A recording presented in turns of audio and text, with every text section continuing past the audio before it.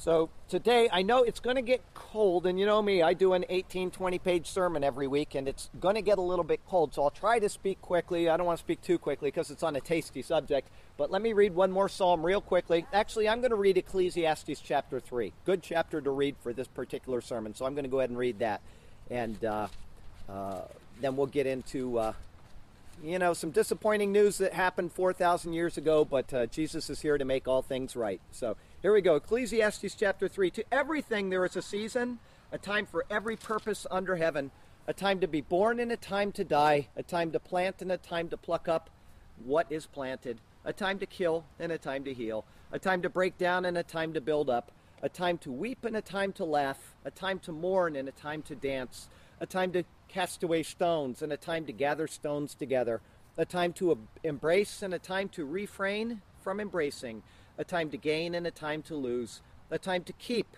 and a time to throw away, a time to tear and a time to sow, a time to keep silence and a time to speak, a time to love and a time to hate, a time of war and a time of peace.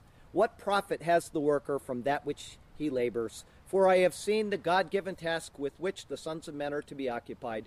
He has made everything beautiful in its time. He has also put eternity in their hearts, except that no one can find out the work that God does from beginning to end. I know that nothing is better for them than to rejoice and to do good in their lives, and also that every man should eat and drink and enjoy the good of all his labor. It is the gift of God. I know that whatever God does, it shall be forever. Nothing can be added to it, and nothing can be taken from it. God does it, that men should fear him. That which has been has already been, and what has been already, and God requires an account of what is past. Moreover, I saw under the sun, in the place of judgment, wickedness was there, and in the place of righteousness, iniquity was there. I said in my heart, God shall judge the righteous and the wicked, for there is a time for every purpose and for every work. I said in my heart, concerning the condition of the sons of men, God tests them, that they may see that they themselves are like animals. For what happens to the sons of man also happens to animals. One thing befalls them, as one dies, so dies the other. Surely they all have one breath. Man has no advantage over animals, for all is vanity. All go to one place, all are from the dust, and all return to the dust. Who knows the spirit of the sons of men, which go upward, and the spirit of the animal which goes down to the earth? So I perceive that nothing is better than that a man should rejoice in his own works, for that is his heritage. For who can bring him to see what will happen after him? The word of the Lord. All right, today I have, as I said, something a little bit tasty and delicious for you. This is called Introducing Donuts, the End of the Garden of God. Honey, donuts, absolutely. Honey is mentioned 60 times in the Bible, and it is used as the Bible's prime example of sweetness for comparison to other things. For example, in the book of Proverbs, we are warned about the sweetness of a seductress. It says, for the lips of an immoral woman drip honey, and her mouth is smoother than oil. But in the end, she is as bitter as wormwood, sharp as a two-edged sword. Thank goodness I have the wife I have. And in the Song of Songs, we read King Solomon's words, where he makes a similar comparison about the beauty of the voice of an upright woman who is his beloved. He says, your lips, O my spouse, drip as the honeycomb. Honey and milk are under your tongue, and the fragrance of your garments is like the fragrance of Lebanon. Honey comes from the work of bees. You all know that I have a beehive in the back of my house, and they put out a lot of honey. It comes from the work of bees, and bees come from the mind of God. The splendor and the majesty of one single bumblebee far outweighs any possibility of evolution, and the work they do fills our lips with delight and our stomachs with joy. I want to give you a couple of the amazing benefits of honey before I go on. Honey has natural energy boosters because it is a great natural source of carbohydrates, which provide strength and energy to the body. It's known for its effectiveness in instantly boosting performance, endurance, and also reducing muscle fatigue. And the reason why is because honey has glucose, which is an immediate energy booster, but it also has fructose, which is absorbed more slowly, and it provides sustained energy for long endurance runs, for example. Honey is also an immunity system builder. If you know, we have a lot of local spores and pollen. Some people come down from up north and they're allergic to them.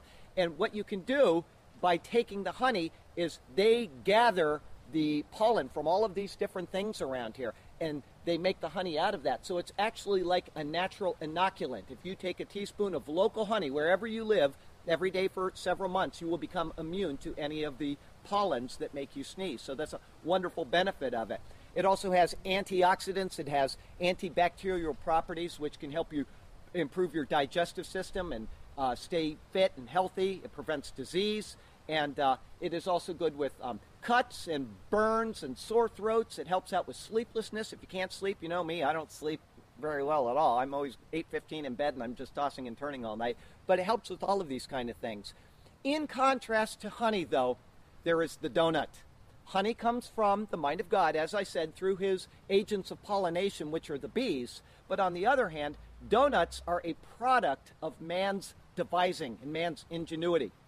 Where honey is abundantly beneficial to us, donuts are obviously a little bit less so. But their sweet deliciosity cannot be denied, and their totally tempting, titillating tastiness tries and tests our taste buds at the expense of our overall slim and trim appearance. So what do donuts have to do with the Genesis account that we are going to look at today? Very little, unless you speak Hebrew. If you understand Hebrew, there may be a moral to the story in the lesson of the donut. I want to give you the ingredients to a donut just because it's kind of fun to think of how easy they are to make. 3/4 cup of scalded milk, 1/3 cup granulated sugar, 1/4 teaspoon salt, 1 envelope of active dry yeast, 1/4 cup of warm water, 4 cups of sifted all-purpose flour, 1 teaspoon of freshly granulated nutmeg, which is optional, 1/3 cup of butter, 2 eggs beaten, oil for deep frying, 2 cups of confectioner sugar, and 6 tablespoons of milk. And all that, and you come up with donuts. Here's our text verse for today. The fear of the Lord is clean, enduring forever. The judgments of the Lord are true and righteous altogether. More to be desired are they than gold, yea, than much fine gold, sweeter also than the honey and the honeycomb. Moreover, by them your servant is warned, and in keeping them there is great reward. May God speak to us through his word today, and may his glorious name ever be praised. Our first thought today is donuts, woman's second desire. Donuts are pretty tempting. I can tell you personally that I could make a breakfast out of donuts every single day.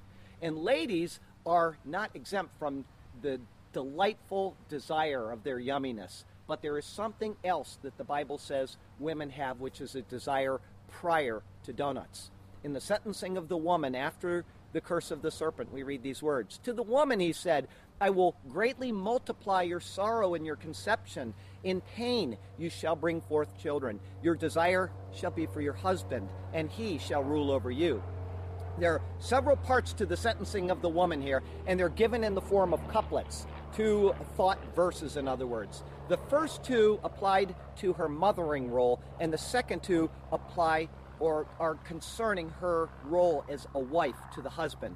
What we see here is that just as in the curse of the serpent that we looked at last week, the woman will be the bearer of offspring, and that offspring are sure to come.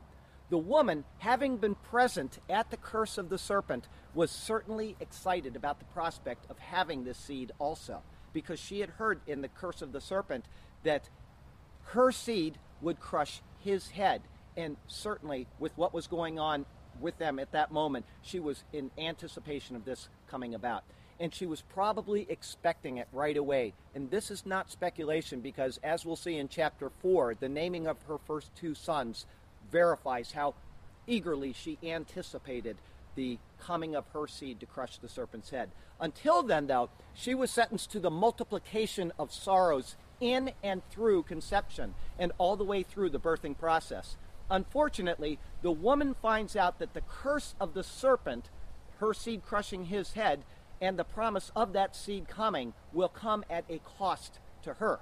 It's been noted, and this is actually real, that women suffer more in the birthing process than any other creatures of the earth.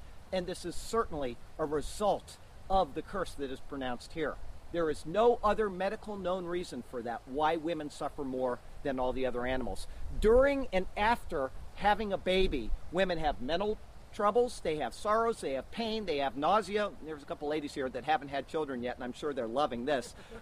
They have pains, they have fainting spells, it goes on. And of course, there is the constant worry that they have about maybe having a miscarriage or the health of the baby when he arrives. And will she be able to handle things when this child comes? And all of these things are causing stress in her that other animals don't face. And all of this leads right up until the time the baby is born, with the birth pangs growing in frequency and in strength. And of course, after this, there's this very short time when all of that is forgotten by the words of Jesus himself. A woman, when she is in labor, has sorrow because her hour has come. But as soon as she has given birth to the child, she no longer remembers the anguish for joy that a human being has been born into the world. After the joy of this moment, though, reality does come back, and the trials of conception and of birth are replaced with both joys and the trials of raising a child. In addition to these trials, pains, and numbers of conceptions, the woman's sentence includes that her desire will be for her husband and that he would rule over her. If you've ever read any commentaries on this, you'll know that they go all over the place speculating what's being talked about. Some say it's a sexual desire for her husband, and others deny this completely. But because the sentence is in the form of these couplets, the answer is given right in the text itself, if you just simply read it as a couplet. Since the fall of man, in almost all less developed cultures, women have been more or less a slave to the husband. The rule of selfishness is what prevails there, and the weaker inevitably serves the stronger. Going as far as slavery, though, is wholly unintended by the Creator, and it is cultures that do this who divert from his overall intention for the relationship between the man and the woman. On the other hand, equality in marriage is also unintended by God. Cultures which follow this particular pattern of saying everything is going to be equal, or those who reject marriage completely in order to avoid the rule of men, are also divergent from what God intends for the man and the woman. Instead, the rule of the man over the woman is to be as one who is responsible for the woman and for the family. The woman is to defer to her husband's decisions when they conflict with her own desires. In the New Testament, we see the proper order of this particular type of relationship mentioned many times by the apostles, and I'll just give you one from Paul. He says in Ephesians 5, "Wives, submit to your own husbands as to the Lord, for the husband is the head of the wife, as also Christ is the head of the church, and he is the Savior of the body. Therefore, just as the church is subject to Christ, so let wives be to their own husbands in everything." Husbands, love your wives. We're commanded to love our wives. The woman is never commanded to love her husband in the Bible, just so you know that. Just as Christ also loved the church and gave himself for her. So you are, as a husband, under the obligation to be willing to give your life for the wife of your youth. Okay, keep that in mind, guys.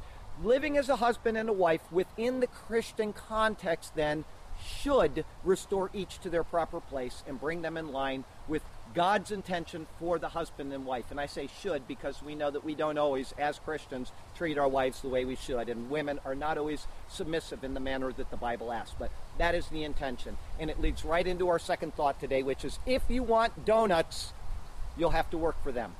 As we noted earlier, honey is a gift to man. It is not of works. Donuts, on the other hand, require work. We have to get the ingredients. We have to mix the stuff up. We have to do this and we have to do that. We have to bake the dough, for example. All of these different things.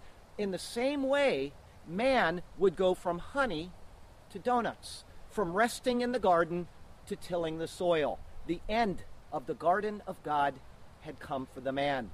Here's the sentencing of the man from the book of Genesis chapter 3. Then to Adam he said, "Because you have heeded the voice of your wife and have eaten from the tree of which I commanded you, saying, you shall not eat of it, cursed is the ground for your sake. In toil you shall eat of it all the days of your life. Both thorns and thistles it shall bring forth for you, and you shall eat the herb of the field.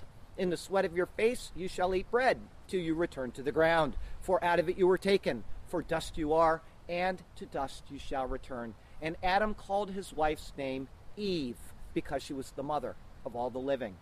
After cursing the serpent, he sentences the woman, and then after that, the Lord God turns his attention to the man.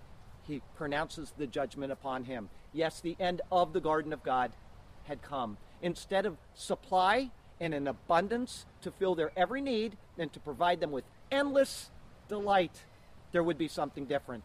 In the woman's sentencing, there was the multiplication of conception, but that is actually considered a blessing for the man and for the family. In the 127th Psalm, we read these words, "Like arrows in the hand of a warrior, so are the children of one's youth. Happy is the man who has a quiver full of them."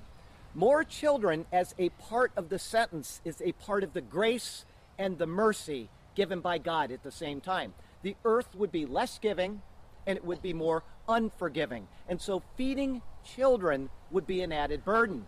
But at the same time, if he could sustain those children until they were old enough, they would be able to help the man in his fighting against the soil, and they would also be able to take care of him when he was older. And that is the biblical standard, just so you all know. If you have aging parents or people in your family that need help, it says that if you don't take care of your own family, you are worse than a pagan. So that's an obligation on us. And soil, believe it or not, is not only the key thought of man's sentencing, but it is also one of the key thoughts throughout the entire Bible. If you follow the Bible properly, you will see that soil is mentioned in certain contexts all the way through, just as water is mentioned all the way from the first chapters all the way out to the very last page of the Bible. Agriculture always has a theme. In this particular context, soil is a very important concept of what God is showing us spiritually with a physical application, the soil. The ground is cursed, and it will no longer bear fruit from heaven. Instead, it will bear fruit from the serpent's throne, which is the ground, the spot where he breathes out his commands. And his throne, as we know, is a very hard rule. Men would have to toil the soil back then, and he still does to this day, to get food to come up from it. And when he said all the days of your life, it implies that it will always be this way for fallen man. Not just during the life of Adam, but all the days of man.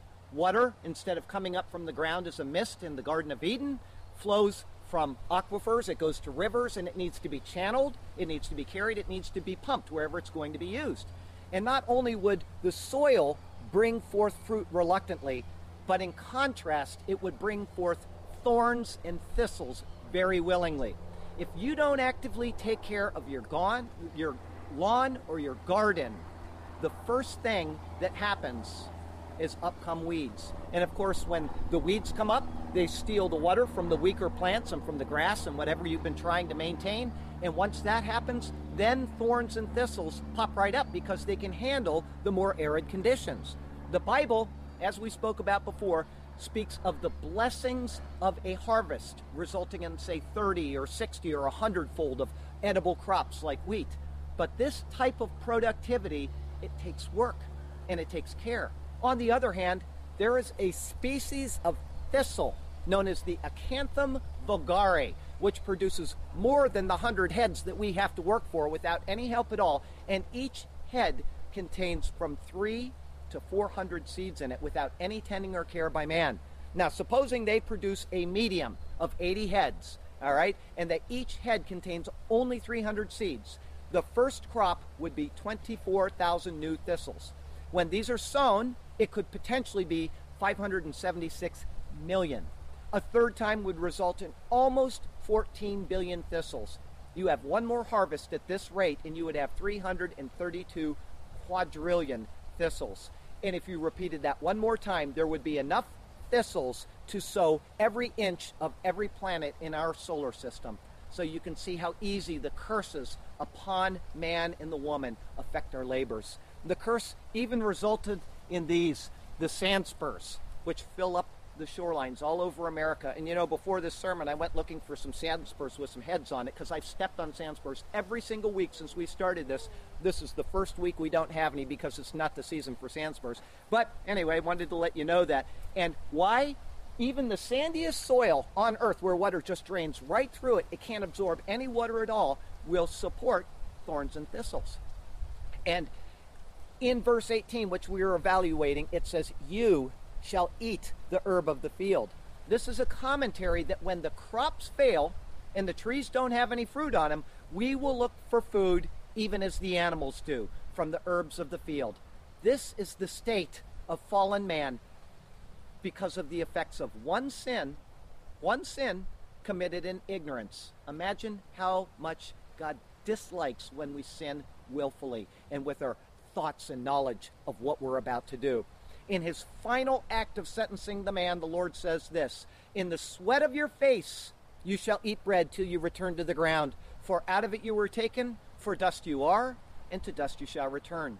In the sweat of your face, or more directly, the sweat of your nose. The Hebrew word is beze et apecha, and it indicates the conditions of the labor for the laborer. Our heads sweat a lot when we're out working, and as we work in the field or when we're doing our other jobs, what direction is our head normally pointed? It's pointed down.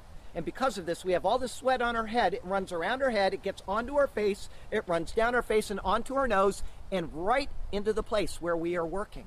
In other words, we are symbolically watering the very ground that we are cultivating. In the sweat of your face, you shall eat your bread. This is what he's trying to tell us. We are reaping the results of one sin committed in ignorance. And finally, in verse 19, we came to these sad words, which we read just a second ago. They reveal the loss of the access to the tree of life. It says, for out of it you were taken, for dust you are, and to dust you shall return. The Lord God formed the man out of the dust, and it's what we consist of. When the spark of life which animates our body goes away, entropy takes over, and we inevitably return into the dust that the Lord God brought us out of. And before we leave the sentencing of the man and the woman, we need to step back and we need to take a look at these in a much, much higher light. A deliverer was promised in the curse of the serpent, one who would crush the serpent's head.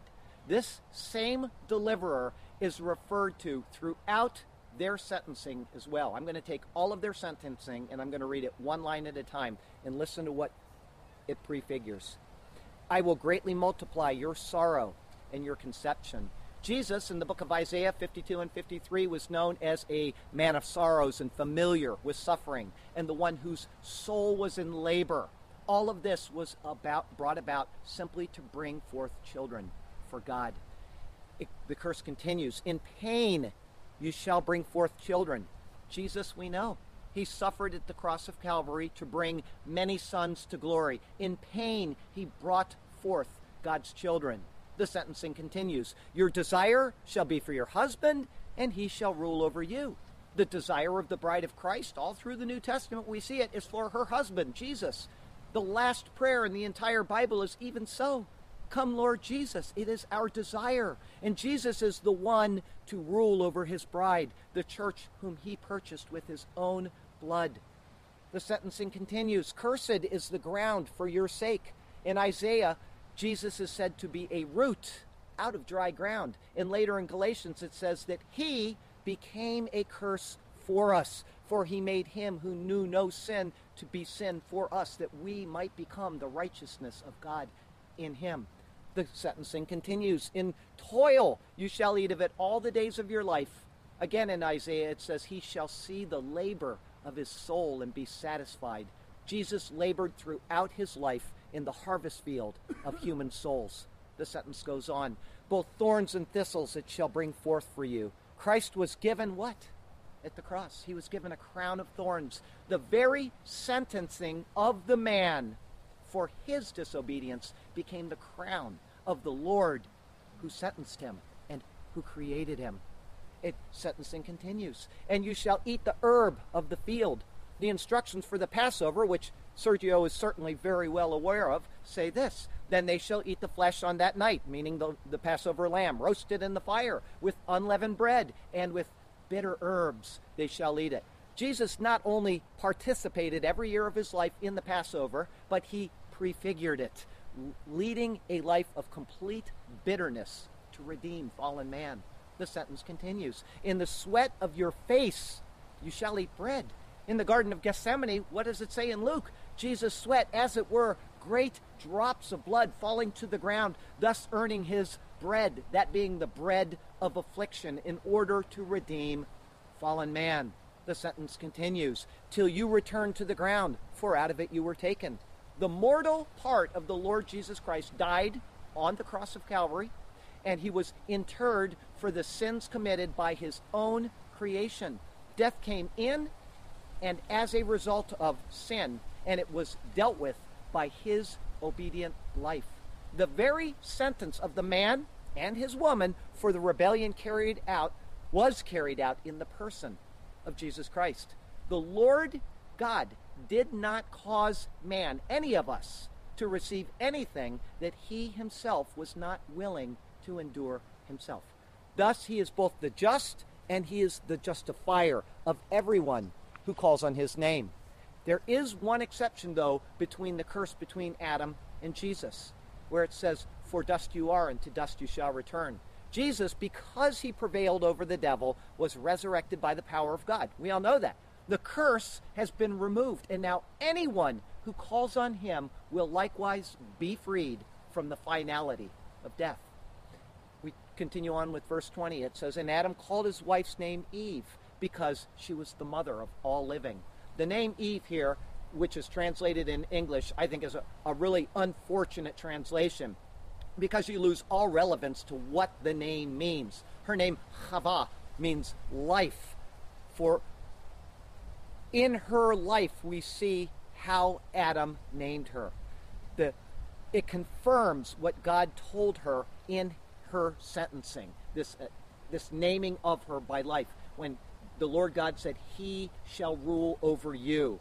If you understand what I'm trying to say to you, I'm not doing it very well, but he named her, and therefore he rules over her, or has dominion over her. If you remember when Adam named the animals, he says, you are given dominion over all the creatures, and then he was allowed to name them. We talked about how when Nebuchadnezzar renamed the exiled Israelites when they came up to Babylon, the naming of a person shows dominion over that person, and Adam was allowed to do that to the woman, thus fulfilling the very sentence that she had received just a second earlier. By choosing the name Chava, or life, he is demonstrating faith, believe it or not, in God's promise of a coming Redeemer. He knew that the Redeemer would come, and that he would restore to them the spiritual life that they had just lost. But he had no idea at all that it would be 4,000 years before this Redeemer would come. All he knew at that moment was that one was coming who would restore this dead condition. And it can be even inferred, as I said earlier, that they were anticipating the first person born in human history to be that Redeemer, because of how he named her life, thinking she is going to bring us back to life. Even though they had come to the end of the garden of God, they had a hope of a better day, and they exhibited faith in that better day by the promise of the Lord that he had made to them just moments earlier. And that brings us to our third thought today, which is covered in something sweet.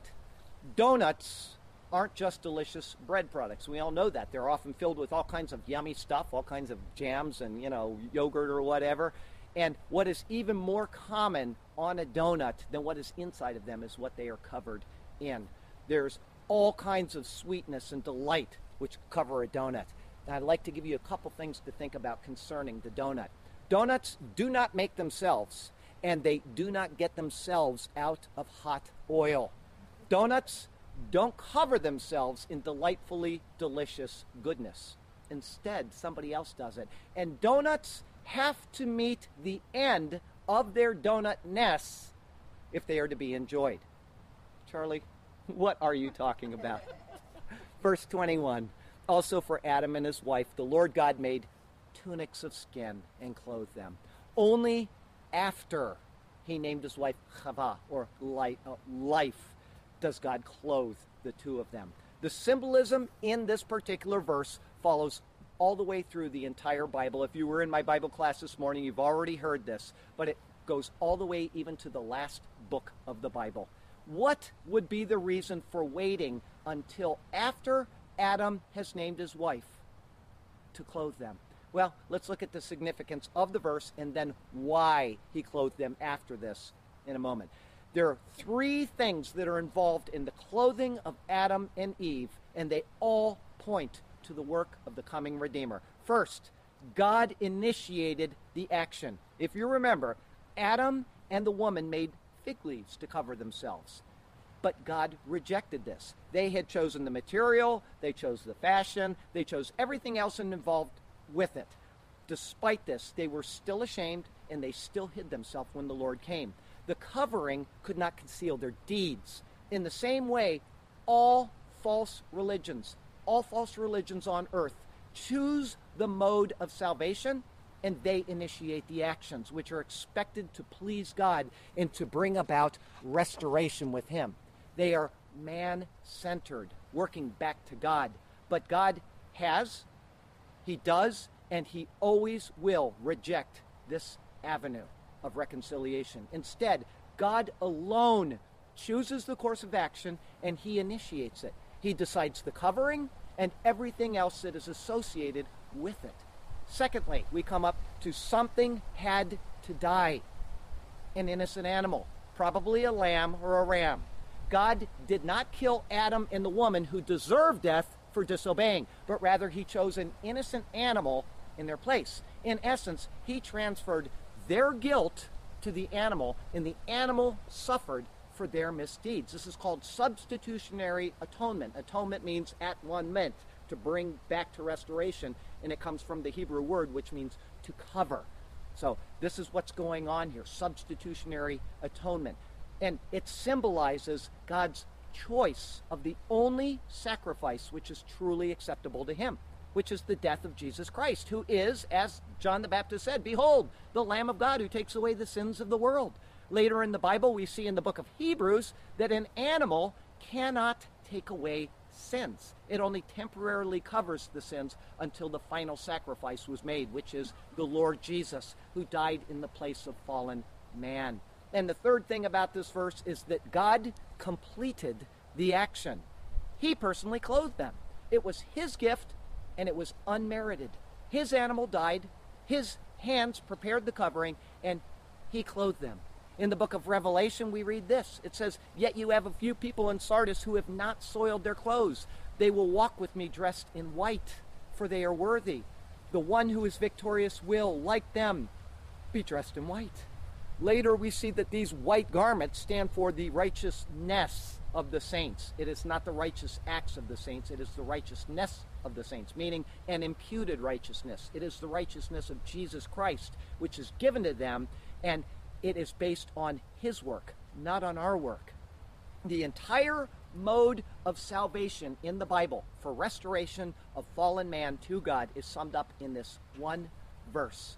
And also for Adam and the wife, the Lord God made tunics of skin and clothed them. You will find no addition to that throughout the Bible. It will always follow that pattern. And this is the same pattern that He uses again and again and again throughout the Bible. When the Israelites were in bondage in Egypt, He didn't tell them, "Okay, it's time for you guys to get yourself out of the mess." Instead, He led them out.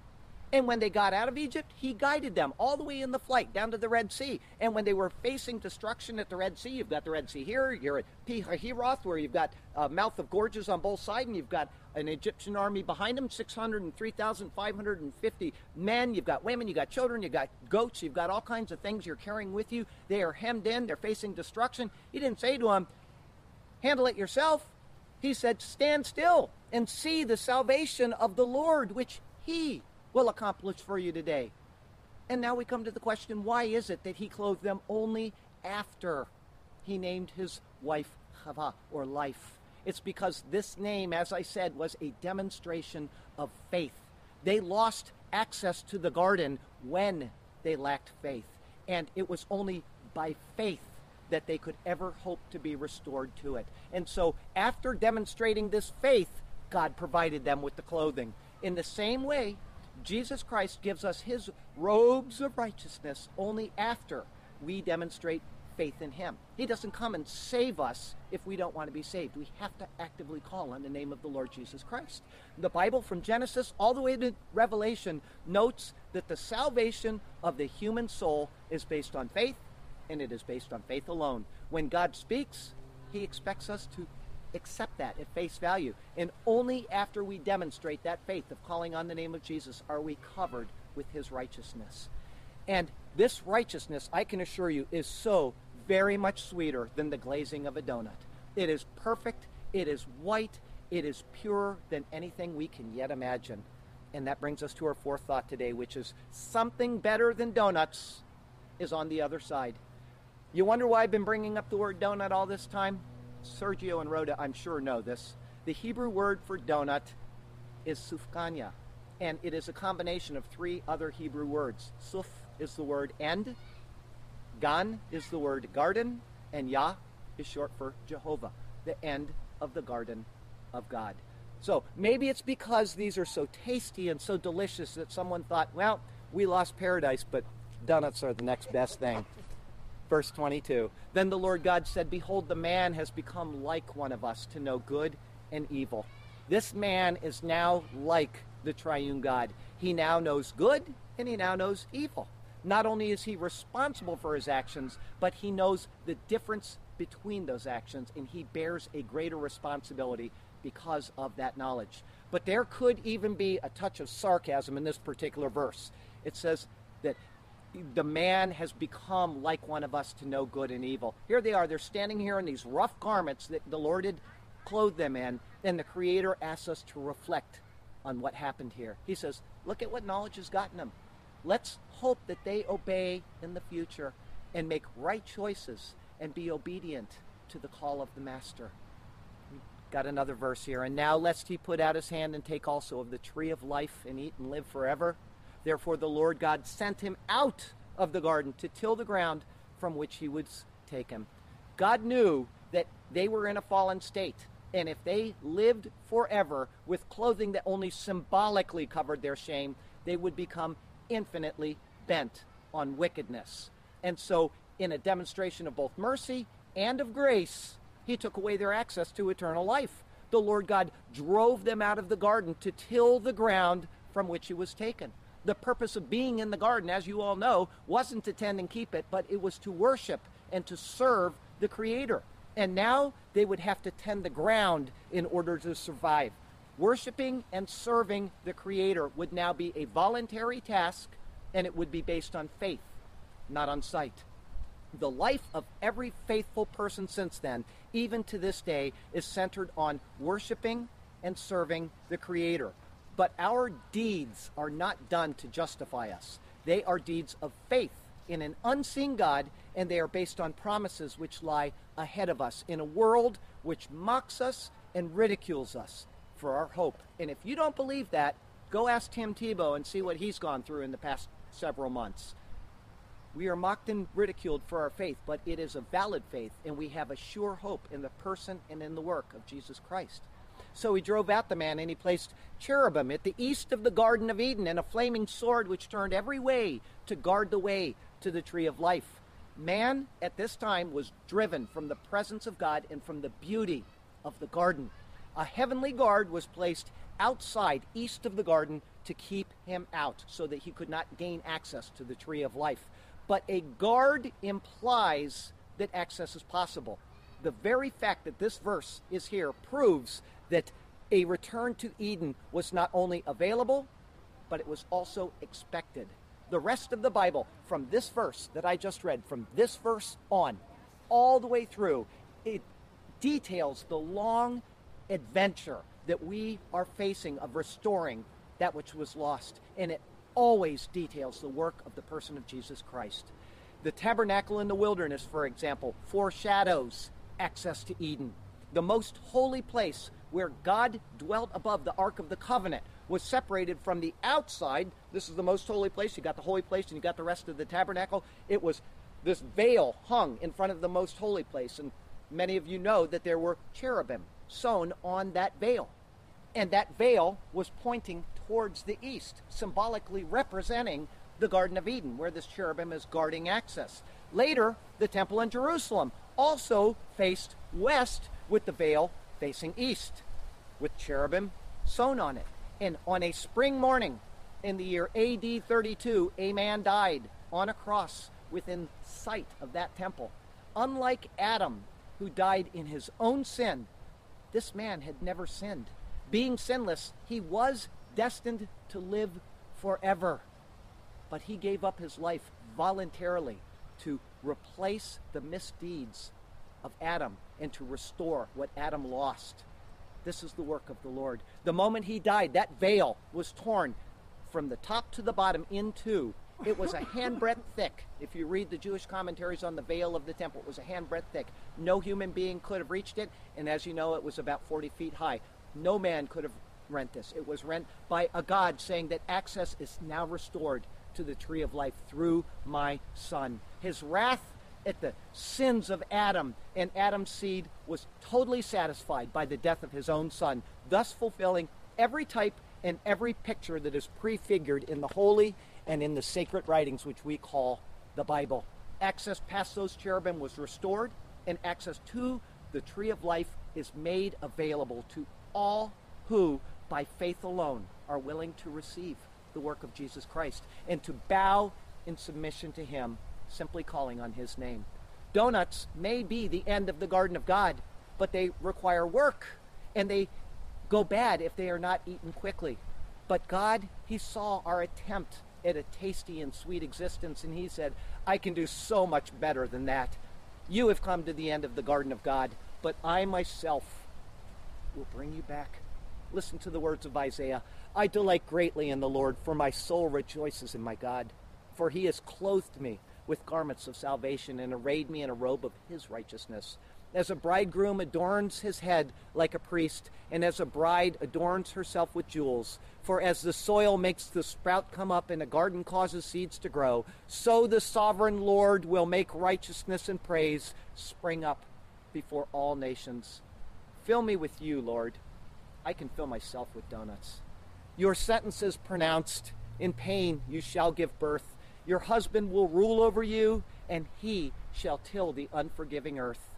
Your pains in childbirth will be increased. Indeed, your labor will be most severe. But when from your womb the child is released, again the joy in your heart will appear. And Adam, because you listened to your wife, and from the forbidden fruit you did eat, I shall give you a burdensome life. I've cursed the ground beneath your feet. For your crops you will toil, and the soil will resist. From it thorns and thistles will readily grow.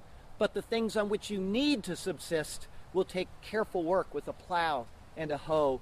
Someday you'll return to that ground as a seed planted in the soil. And if by faith you live your life, there shall be a reward for your time of toil. Now I will clothe you in garments of skin and send you out of this garden of delight. Cherubs will faithfully guard the way back in until my Son makes all things right. And when he does, you can come back in, not because of anything you have done, but because of his blood. It will cover every sin. Such is the wondrous work of my Son. Hallelujah and amen. Heavenly Father, we thank you for the gift of Jesus Christ our Lord, what he did for us. We thank you for every good blessing found in Jesus Christ. And I pray that if somebody here has not accepted the Lord as his own personal Savior, that you would touch their heart and let them know how much he desperately loves us, each and every one of us, and how he came and fulfilled every sentence of the man. He didn't rise above it and say, I don't need to do this. He lived it himself, and he did it so that we could be restored to you, oh God, and we thank you for that gift. We love you, we praise you, in the glorious and the exalted name of Jesus Christ our Lord. I hope everybody will stay for a few minutes and have communion with us. We're going to listen to a song while my wife gets the communion ready.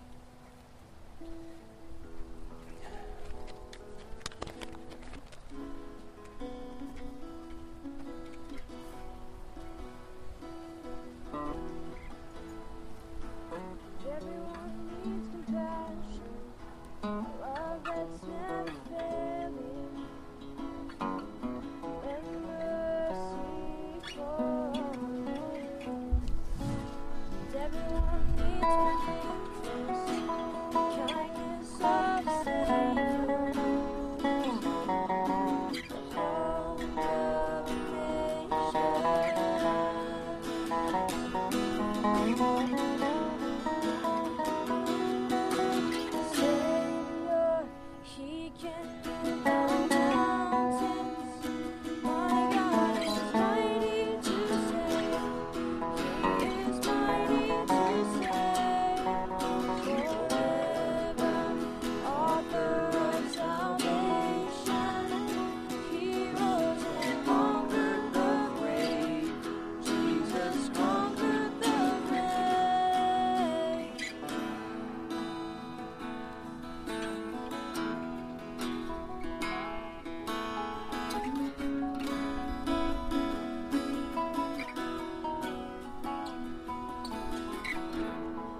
Oh, the Lord is so hugely good to us. He is so wonderfully good to us. For I received from the Lord that which I also delivered to you, that the Lord Jesus on the same night in which he was betrayed took bread, and he gave thanks. Blessed art thou, O Lord our God, King of the universe, who brings forth bread from the earth. Baruch atah Adonai Eloheinu, melech ha'olam, hamotzi lechem min ha'aretz. And he broke it, and he said, "Take, eat. This is my body, which is broken for you. Do this in remembrance of me." All of those things that we read about today, all prefigured in the work of Jesus Christ. He ate the bread of affliction so that we can eat the bread of his precious life.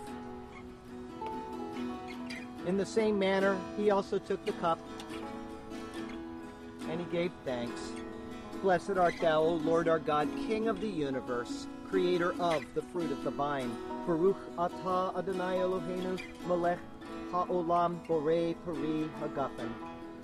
For as often this do as often as you drink it in remembrance of me. For as often as you eat this bread and drink this cup, you proclaim the Lord's death till he comes. Therefore, whoever eats this bread or drinks this cup of the Lord in an unworthy manner will be guilty of the body and of the blood of the Lord. But let a man examine himself, and so let him eat of the bread and drink of the cup. For he who eats and drinks in an unworthy manner eats and drinks judgment to himself, not discerning the Lord's body.